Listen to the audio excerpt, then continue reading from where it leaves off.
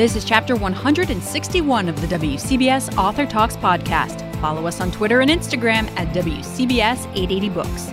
I'm Lisa Chernkovich. Coming up, perennial best-selling author Sandra Brown confesses she's afraid of running out of ideas. Then we pick up the saga of Scotland's Lost Queen with author Signe Pike. We all know that saying about best-laid plans. Well, there's a bit of that plus vengeance, greed, and desire in Thick as Thieves, the 82nd, yes, 82nd book from author Sandra Brown. How does she keep coming up with those ideas? A little bit more on that later. But first, let's start with hearing more about her thriller about a woman's quest to uncover her missing father's role and a heist gone wrong. Well, I like to think that it is a fat, juicy read, and it will provide a little bit of escapism from COVID and everything else that is going on. This is a great time to be reading novels in particular because they do allow us to kind of escape and inhabit another world for a while. And I think that the storyline and the setting of this book will be of particular interest just because it's so different. It doesn't relate to anything, that is going on in our world right now. So it really is escapism. I think anyone who maybe finds themselves in a bookstore and picks this one up and just happens to read through the first couple of pages are going to be automatically hooked with the prologue. Oh, thank you, Lisa. I actually wrote the prologue without having any idea what the rest of the book was going to be. I was just all of a sudden thrust into that scene. I heard the character that wasn't even named. I didn't even know who it was. Say the surefire way to get caught is talking about it. And I thought, who said that? And who's he talking to? And where is he? And what's going on here? And I just started writing down what I saw and heard and smelled and felt. And after about 6 pages, I ended on that by daybreak, their plan had been shot to hell. One was in jail, one was in the hospital, one was in the morgue, and one got away with it. And I sent it to my editor. I said, "What do you think?" And he said, "Gosh, I think it's great. It's very compelling, mysterious." And he said, "What happens next?" And I said, "I have no idea." But I said, "I've got 450 pages to figure it out." So that's how the book began for me too. And I felt like if I found it that compelling, that the reader would find it that compelling. So I'm glad you made that point for me. I know we can't talk about it too much without giving a whole lot away. Sketch out what that prologue sets up for folks. Well, it's 4 thieves, 4 burglars who have gotten away with a pretty sizable amount of money. It represents to them a sizable amount of money. And they've been successful up to that point in the prologue. And then we learned that things did not go as planned. Everything went awry. And then the storyline opens up 20 years later, and it's kind of a sins will find you out kind of plot in that they who survived are still trying to grapple with the events of that night. And so the challenge for me as the novelist was to keep that backstory as vital and as full of tension as the present day story, because the events of that night as they unfold, they impact what's happening in the present day. So it was really like writing 2 books in one. But as the story goes along, I take the reader back to that night and lead up to, what proved to be catastrophic events that changed all of their lives. The twists in this book definitely don't disappoint, and I came across a big one this morning while I was reading it on the subway, and if anybody was really paying attention to me, I think they would have seen my eyes go big as saucers, be like, "What? I had no idea. I didn't see that coming."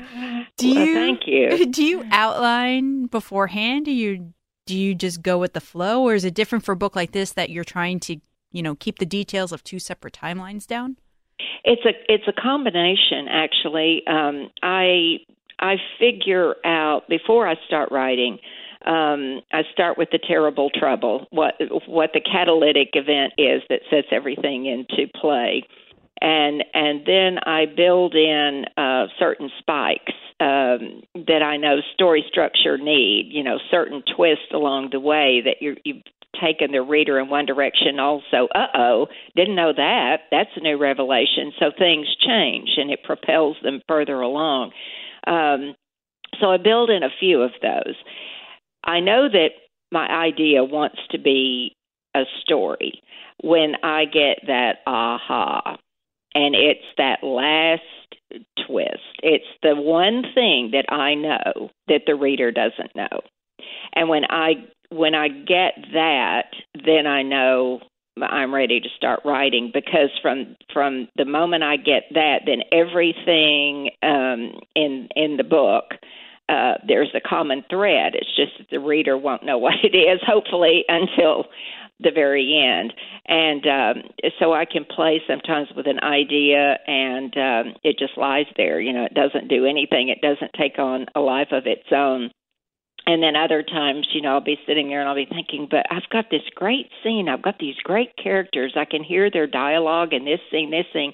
But what's the thing that's causing me to want to write this book? What's the one thing? And when I get that one thing, then I know I've got a story. You've got more than a few books under your belt. Are you ever worried about running out of ideas? Oh, of course. I worry about it every day. I worry about going to the keyboard and whatever talent I had or deceived people into thinking that I had has left me overnight, and I will never be able to write another word. So for me, it's a daily struggle to convince myself I know how to do this. I've done it, in the case of Thick as Thieves, 82 times. And so I look at the bookshelf, I guess, for reassurance, but it's also a source of frustration, because I'll sit there and go, I know how to do this. I've done it this many times. I've had this many books published. Why can't I get this right? And so it's a daily struggle, but I also feel like that fear is a healthy thing. I think it's a good motivator. It keeps me on my toes. It keeps me wanting to improve and get better and maintain whatever quality and trademarks that my readers attribute to me. I think one of the things that readers come to expect from you are these really atmospheric settings, and you've said that they almost you treat them as a character in your books. This one is no exception. What drew you to this, swampy, wet part of Texas? Well, when I started on that prologue, I described it as being very humid and but I still didn't know. I hadn't chosen a setting yet. And the more I got into the story and in my own head, not writing it down, but thinking about it, I thought, Caddo Lake would be perfect for this. It's way over on the eastern side of Texas, and so has all of the, the geography of East Texas, which is very piney forest and not like a lot of the rest of Texas, and it is on the state line with Louisiana. The state line bisects the lake, and it's just so redolent with folklore, with legends, with this aura, of mystery and intrigue. And the way I described it in the book, with all the channels and, if you don't know where you're going, you can get lost very quickly. You can also lose someone very quickly. And so I thought, if you really wanted to know where the body is buried, you might try dragging the lake. And so it was perfect for the story. But you're indeed right. I do try to make the setting another character, and particularly in Thick as Thieves, it plays such a key role in the plot. So I thought it was a perfect setting for this particular story. And it's got to be a lot of fun, too, to be able to use alligators to help dispatch a bit of an errant body. So, Sandra, what's next? Well, I'm working on an idea, playing with it. I'm in that plotting stage, where I'm trying to figure out that one thing. It will be a Sandra Brown book. I think it will have all the trademarks and the surprise, but it's going to be a little bit different because I'm not going to write anything about COVID. I think we're all saturated with that. Nobody wants to read about that. And so it's going to be a little bit of a departure. My colleagues and I have, with whom I'm in touch frequently, and we're all saying, what are we going to do with this? How do you write a book where you can't see anyone's face? And so I think we're all kind of over that, and we're all venturing out a little bit. And so for me, it will be, I think, a fun and welcome change. I'm not willing to talk about yet what it's about, but I'll tell you what it's not about. And it's not about all the challenges that are facing us right now. Well, I know I, for one, look forward to escaping the reality that we're living as often as I can get. So right. a book that takes me away from that is always a welcome change. I agree with you 100%. And if people want to do that, they should pick up Thick as Thieves because I think they will be totally absorbed in it. And like I said, thank you. The payoff at the end is totally worth it. Oh, well, thank you so much. Thank you. I'm glad I took you by surprise. Most of us are familiar with the legend of King Arthur, but would you be surprised to learn that his advisor and mythical wizard Merlin is based on a real-life character? And what if I told you that Merlin had a twin sister named Langorith who was a real queen of Scotland? Well, she would have just been another woman lost to history if author Sidney Pike hadn't uncovered her and introduced her to the world in her novel The Lost Queen. Langorith's story continues in The Forgotten Kingdom, the second book in her trilogy. She tells us where the story picks up. Book one ends on a bit of a cliffhanger with this Battle of Arderith, which was a historical battle that happened in 573 AD. And it's been largely forgotten to history, but it was basically a battle in which Langorith, who was a real 6th century historical queen, had to watch her brother go off to war against her own husband. And so book two, The Forgotten Kingdom, the prologue is the aftermath of that battle. And then the book flashes back to before the battle. And then from there, the story casts the characters to the winds, and they travel the length and breadth of Scotland, each finding their own destiny. For those people who aren't familiar with your first book or the trilogy itself, it focuses on characters that they actually think they know, which is Merlin and the legend of King Arthur. And Langorith, who you just mentioned, happens to be Merlin's twin sister. Yes, we think so. She was actually a historical figure. And when I stumbled across Langorith, I was in a little bookstore in Glastonbury, England, and came across her in a book I pulled off the shelf. And I thought it was really fascinating that although she is, as far as we can see, Langorith is a historical figure, her brother has been entirely fictionalized. And she herself, although she was married to a historical king, and we even know children who are descended from their union, she herself was even lost to time. And so my mission has been to uncover Langorith through the events that we know happened during her lifetime, which gives me plenty of meat for these books. Why is it that she has been lost? Is it just the fact that she was a woman?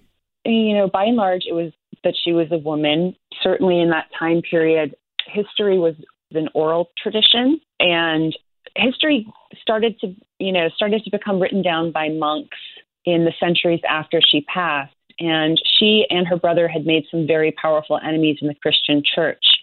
So she was labeled an adulteress in the one story that we do have of her. She's remembered for her adultery with a young soldier against her husband, the king.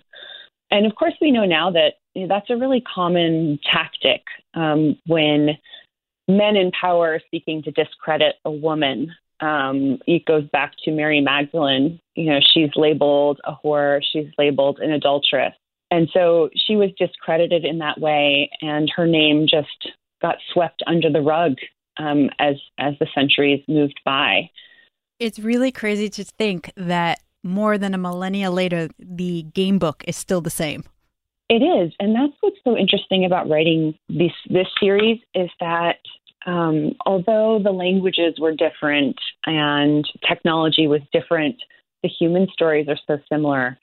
And the level of political machinations, it doesn't change. Censorship doesn't change. All of those things are things that we're still struggling with today with our Me Too movement and our civil rights, huge civil rights moment that we're having right now in history.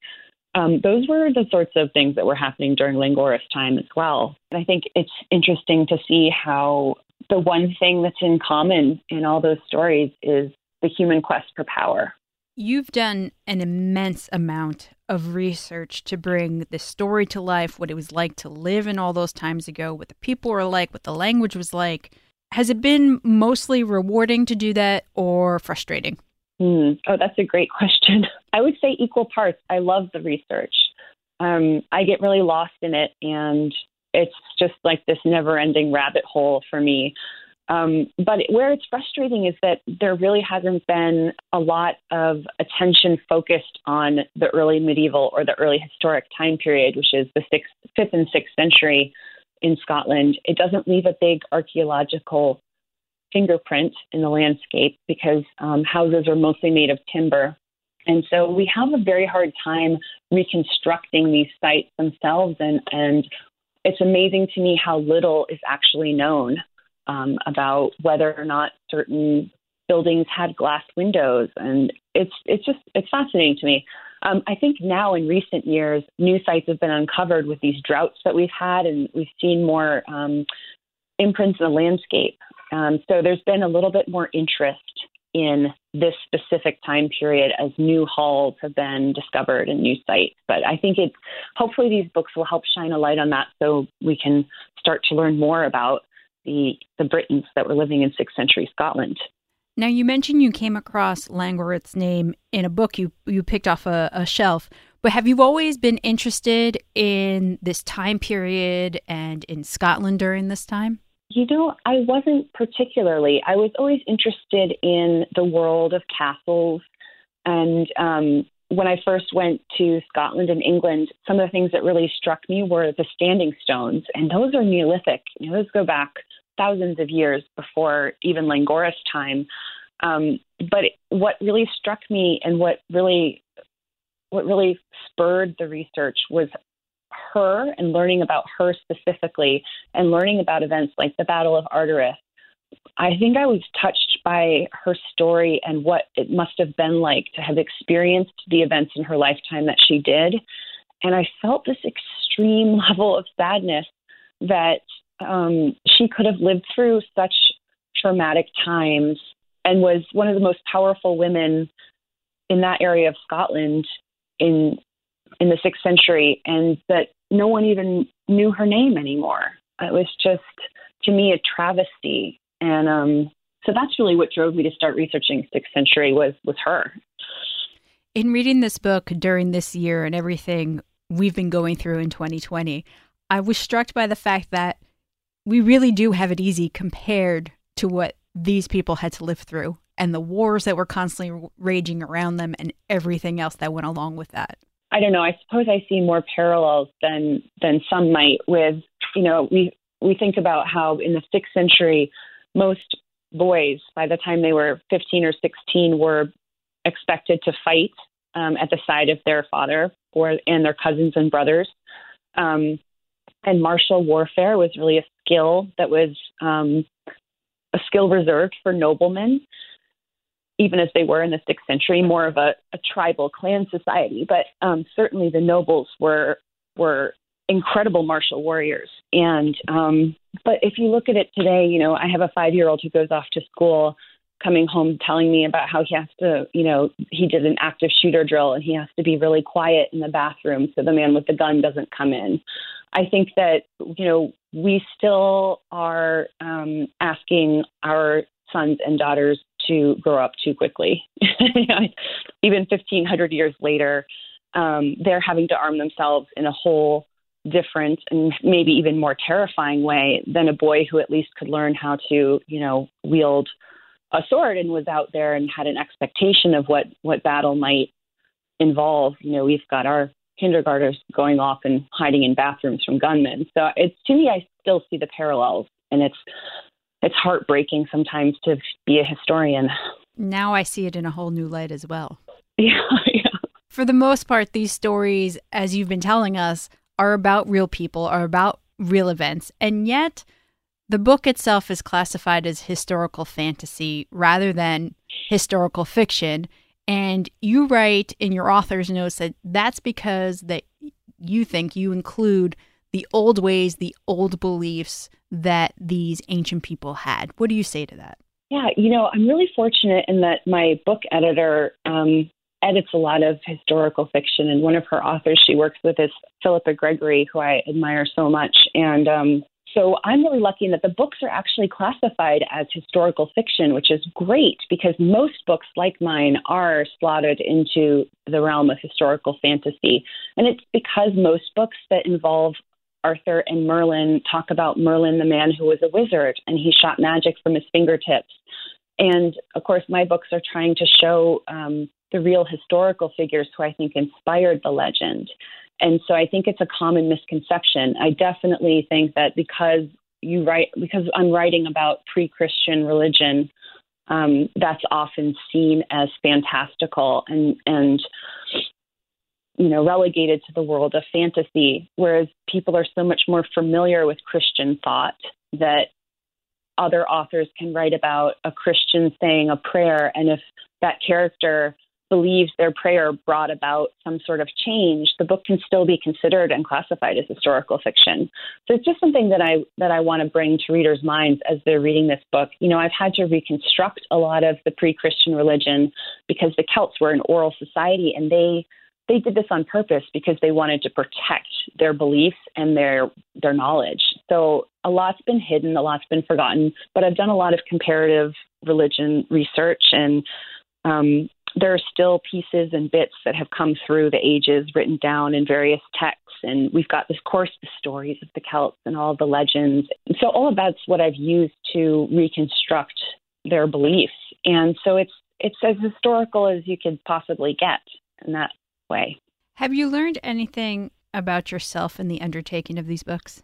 I've learned that I can do hard things.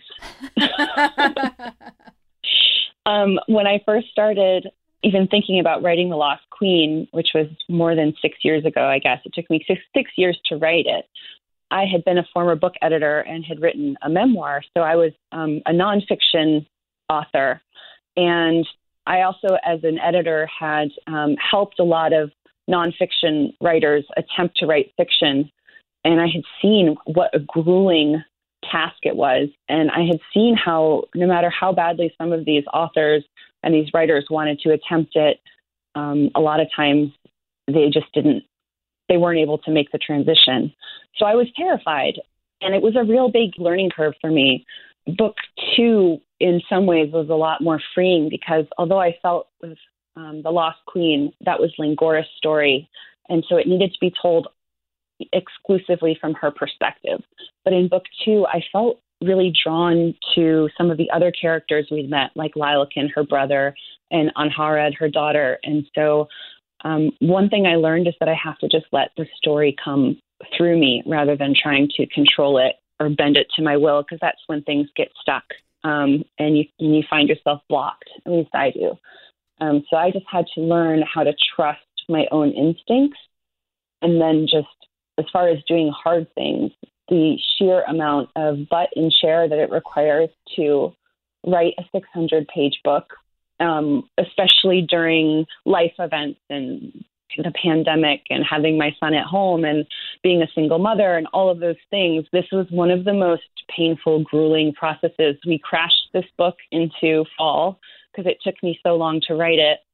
So it was grueling. And there was this moment where I was sitting in my chair. It was 2 or 3 in the morning, having to write when my son was asleep, and he would be up at 6. And I was just weeping, So I literally blood, sweat, and tears into this novel. But I'm so proud of what has come out.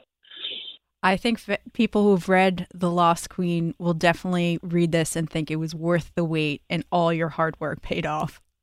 Well, that is lovely of you to say. Thank you, Lisa. Can you give us a hint to what the third and final book of this trilogy might be called, might contain?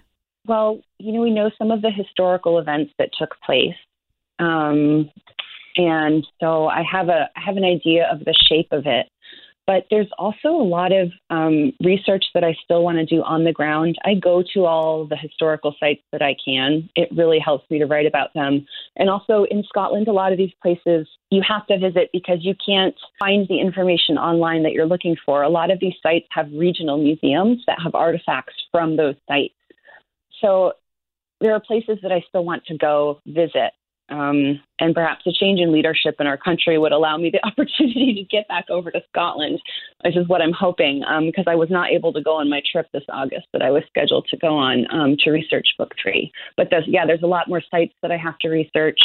And the other thing is that, as we're exploring developing the television show based on the books, I'm not sure that I can wrap everything up in one more installment. So there could potentially be a continuation, and I'm even thinking about maybe a prequel.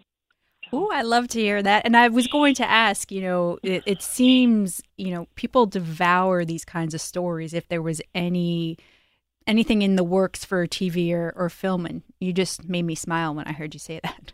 Yeah, I'm really excited. I think Lingorith somehow out there in the ether had something to do with this because right when I was going on book tour for The Lost Queen, I got some interest from Hollywood and people in the TV realm, and ended up signing an option with Bruna Papandrea, who is this amazing, amazing female television producer who runs a company called Made Up Stories. And the whole mission of her company is to highlight stories told by women and to employ women in telling those stories in other formats. And she also is responsible for the show Big Little Lies, and she does she works with a ton of authors to bring their stories to film and television. So she was sort of the perfect person.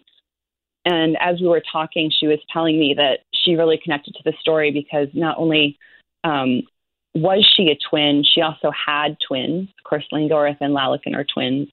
So it seemed really fated, and she's been phenomenal. And we're working on developing a pilot script right now, which has been really exciting. So hopefully there'll be more news to come on that. But it's been a really exciting and fulfilling opportunity because I feel like she's exactly the right person to handle Lingorith's story. And that will make all that weeping at 6 a.m. worth it. Yes, I sure hope so. Although a lot is going to make it'll make it a lot more difficult to find the time to write, which is why for book 3, I've asked my publisher for 2 full years to write it, which means that it won't go on sale until September of 2023. And it's interesting, a lot of readers, I try not to read reviews, but a lot of, I'll skim Goodreads and just check in and see how things are striking people. And one of the things a lot of people say is like, I hate reading a trilogy unless every single book has been published because they hate the wait. And I understand it. But at the same time, I think that it was, how long was it? I don't know. I think my readers waited 10 years from the time I published Fairy Tale, my memoir. I had some people waiting for The Lost Queen. And it really just goes to show that, stories take time, and I give my readers a lot of credit. I think that they're willing to wait, and there's plenty of other beautiful books for them to read in the meantime. So I got to read, my mom read The Lost Queen first, and when The Forgotten Kingdom landed in my mailbox, I recognized your name on the cover. And I said, didn't you read this book? And she happened to read it when we were in Scotland last year, and she still had it around. So I got to read book 1 and the book 2 back to back. So now I have to give her book 2. Oh, that's amazing. I love it. I love stories passed around. That's one of my favorite way to get book recommendations too. I always make sure my books get good homes. That's one of my goals of this podcast is when I'm done with them, they move on to a good home. Yeah, you can't possibly keep them all. That's the problem, you know? Oh, I'm running out of room in the office and at home. Yes, exactly. We've been speaking with Signe Pike. The second book in her Lost Queen trilogy is The Forgotten Kingdom. Thank you so much for sharing your passion with us, and I hope everyone can get just as excited about it. Oh, thanks, Lisa. It was a pleasure to be here.